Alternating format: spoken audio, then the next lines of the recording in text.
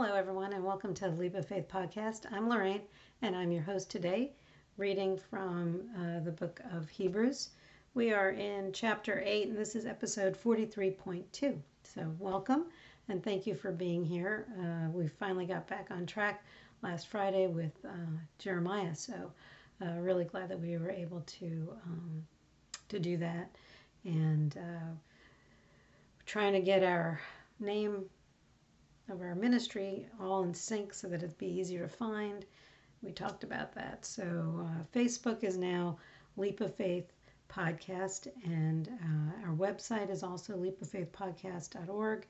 And what else? Oh, and we're trying to get that Instagram going, so we were working on that today.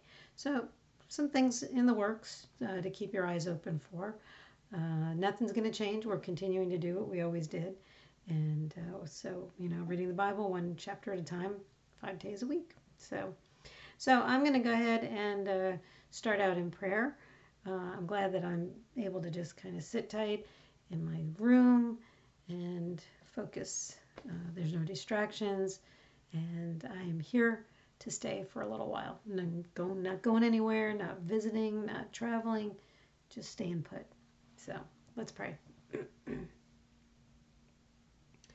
Holy and mighty God, we come to you so humble and appreciative of everything that you do and everything that you promised us and everything that you provide for us. We are grateful to you for being our Heavenly Father, our Holy Father, and we are grateful to you for the gift of your Son, Jesus. It's his sacrifice on the cross that covers all of our sins, and we are so grateful that he was obedient to you and did exactly what he was supposed to do in order for us to be saved. I'm thankful for those who are out there listening. Lord, I pray for more to come, and I pray that the little tweaks that we're making will bring more listeners our way. I'm praying that I can continue getting these videos up onto YouTube so they're more available as well. Lord, just continue to guide and direct us and bless this ministry so that we can get the word of God out to everyone. So, Lord, just bless us, watch us. We ask you to join us in this Bible study today, and reading in your word. Reveal to us what it is that you want us to understand, Lord, and anoint this time in your word. Lord, take us where you want us to go. Let us meet the people you want us to meet. Let us say the words you want us to say, and keep us out of your way. In Jesus' name, amen. All right, I take a drink here. All right, so we are episode 43.2, and this is chapter 8 in Hebrews. Christ is our high priest. Here is the main point. We have a high priest who sat down in the place of honor beside the throne of the majestic God in heaven. There he ministers in the heavenly tabernacle, the true place of worship that was built by the Lord and not by human hands. And since every high priest is required to offer gifts and sacrifices, our high priest must make an offering too. If he were here on earth, he would not even be a priest, since there already are priests who offer the gifts required by the law. They serve in a system of worship that is only a copy, a shadow of the real one in heaven. For when Moses was getting ready to build the tabernacle, God gave him this warning: be sure that you make everything according to the pattern I have shown you here on the mountain. But now Jesus, our high priest, has been given a ministry that is far superior to the old priesthood, for he is the one who mediates for us a far better covenant with God based on better promises. If the first covenant had been faultless, there would have been no need for a second covenant to replace it. But when God found fault with the people, he said, the day is coming, says the Lord, when I will make a new covenant with the people of Israel and Judah. This covenant will not be like the one I made with their ancestors when I took them by the hand and led them out of the land of Egypt. They did not remain faithful to my covenant. So I turned my back on them, says the Lord. But this is the new covenant I will make with the people of Israel on that day, says the Lord. I will put my laws in their minds, and I will write them on their hearts. I will be their God, and they will be my people. And they will not need to teach their neighbors, nor will they need to teach their relatives, saying, you should know the Lord. For everyone, from the least to the greatest, will know me already, and I will forgive their wickedness, and I will never again remember their sins. When God speaks of a new covenant, it means he has made the first one obsolete. It is now out of date and will soon disappear. All right. So I highlighted a few things, but if we go back real quick to the overview, it says that this is talking about the better covenant of Christ, which is what it says. Christ is our high priest. So here's the main point. We have a high priest who sat down in the place of honor beside the throne of the majestic God in heaven. This is the true place of worship that was built by the Lord and not by human hands. And then I went down into 5. They serve in a system of worship that is only a copy, a shadow of the real one in heaven. So the priests that are making sacrifices here on earth, this is just a copy of what we know that is the one in heaven.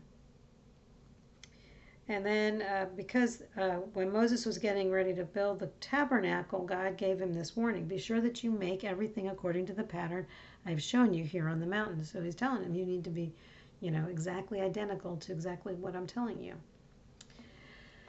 But now Jesus is our high priest, which is what it said, has been given a ministry that is far superior to the old priesthood, for he is the one who mediates for us a far better covenant with God based on better promises. If the first covenant had been faultless, there would have been no need for a second covenant to replace it. But then God found fault with the Israelites because they were not doing what they were supposed to do. The day is coming, says the Lord, when I will make a new covenant with the people of Israel and Judah. This covenant will not be like the one I made with their ancestors when I took them by the hand and led them out of Egypt. They did not remain faithful to the covenant, so I turned my back on them, says the Lord. God did turn his back on them. When you go back and read the Old Testament, and we're getting close to the end here of the New Testament, so we'll be starting in the Old Testament, and it'll give you a little bit better idea of the history of where all this is coming from. And then I went down into the end of 11. For everyone from the least to the greatest will know me already. You're not going to have to remind anybody that you should get to know the Lord, because God puts it in everybody's heart. There's a spot just for Jesus, and it's up to us to fill it with Jesus. And I will forgive their wickedness, and I will never again remember their sins. And when God speaks of a new covenant, it means that he has made the first one obsolete. It is now out of date and will soon disappear. So the old law of Moses is gone. You don't have to do good works. You don't have to make sacrifices. You don't have to eat the right foods or get circumcised or any of that stuff. This is all obsolete. And now you have the new covenant with Jesus, because Jesus was the ultimate sacrifice and he is the high priest. So that's it for today. So that, to me, was, just kind of reinforcing what we already know about Jesus.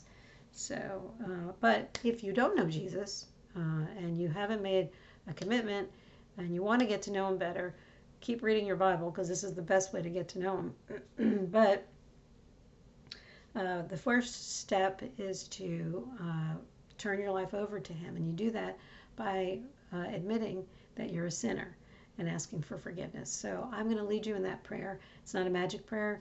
It's not about me. It's about you accepting Jesus into your heart and into your life and living your life for him. So I'm going to say the prayer. If you are making a decision for Jesus, go ahead and say it with us. And if you are already a believer, feel free to say it as well. So let's pray. Heavenly Father, today I put my trust in you. I am not perfect and know that I have sinned against you. Please forgive me. I thank you for the sacrifice, the gift of your Son Jesus. It's his perfect and spotless blood that covers all my sins, past, present, and future. On this day, I accept him as my Lord and Savior. I accept him into my heart and will live my life for him. Thank you for my salvation. In Jesus' name, amen. If you said that prayer for the first time, congratulations and welcome into this family. Jeremiah and I are always wondering if anybody out there is receiving Christ as their Savior. So please feel free to message us at leapoffaithpodcast.org, Lorraine at leapoffaithpodcast.org, or Jeremiah at leapoffaithpodcast.org. We are always loving to hear who's out there. Maybe you have an opinion about something that we've talked about today. Maybe I've said something wrong. We are not Bible scholars. We did not go to seminary, so I'm just reading the Bible just like you are. Layperson, just getting the word out there and trying to make it easier for those who find it hard to read their Bible. So if you did say the prayer, get to a church, get to a pastor. I'm sure you've got questions of how to navigate to the next level, and they are the people who will do that. They'll help you out to get there. So join a ministry, volunteer. Churches are always looking for volunteers. So that's it.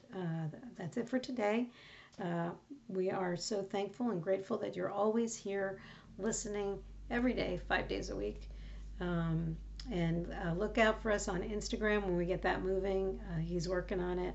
And find us on Facebook, Leap of Faith Podcast, and or through Anchor, Apple, Google, any of those platforms. Spotify, that's how you listen to us. So I'm so happy that you were here today and grateful and blessed that I get to lead you in this Bible study. So thank you for being here.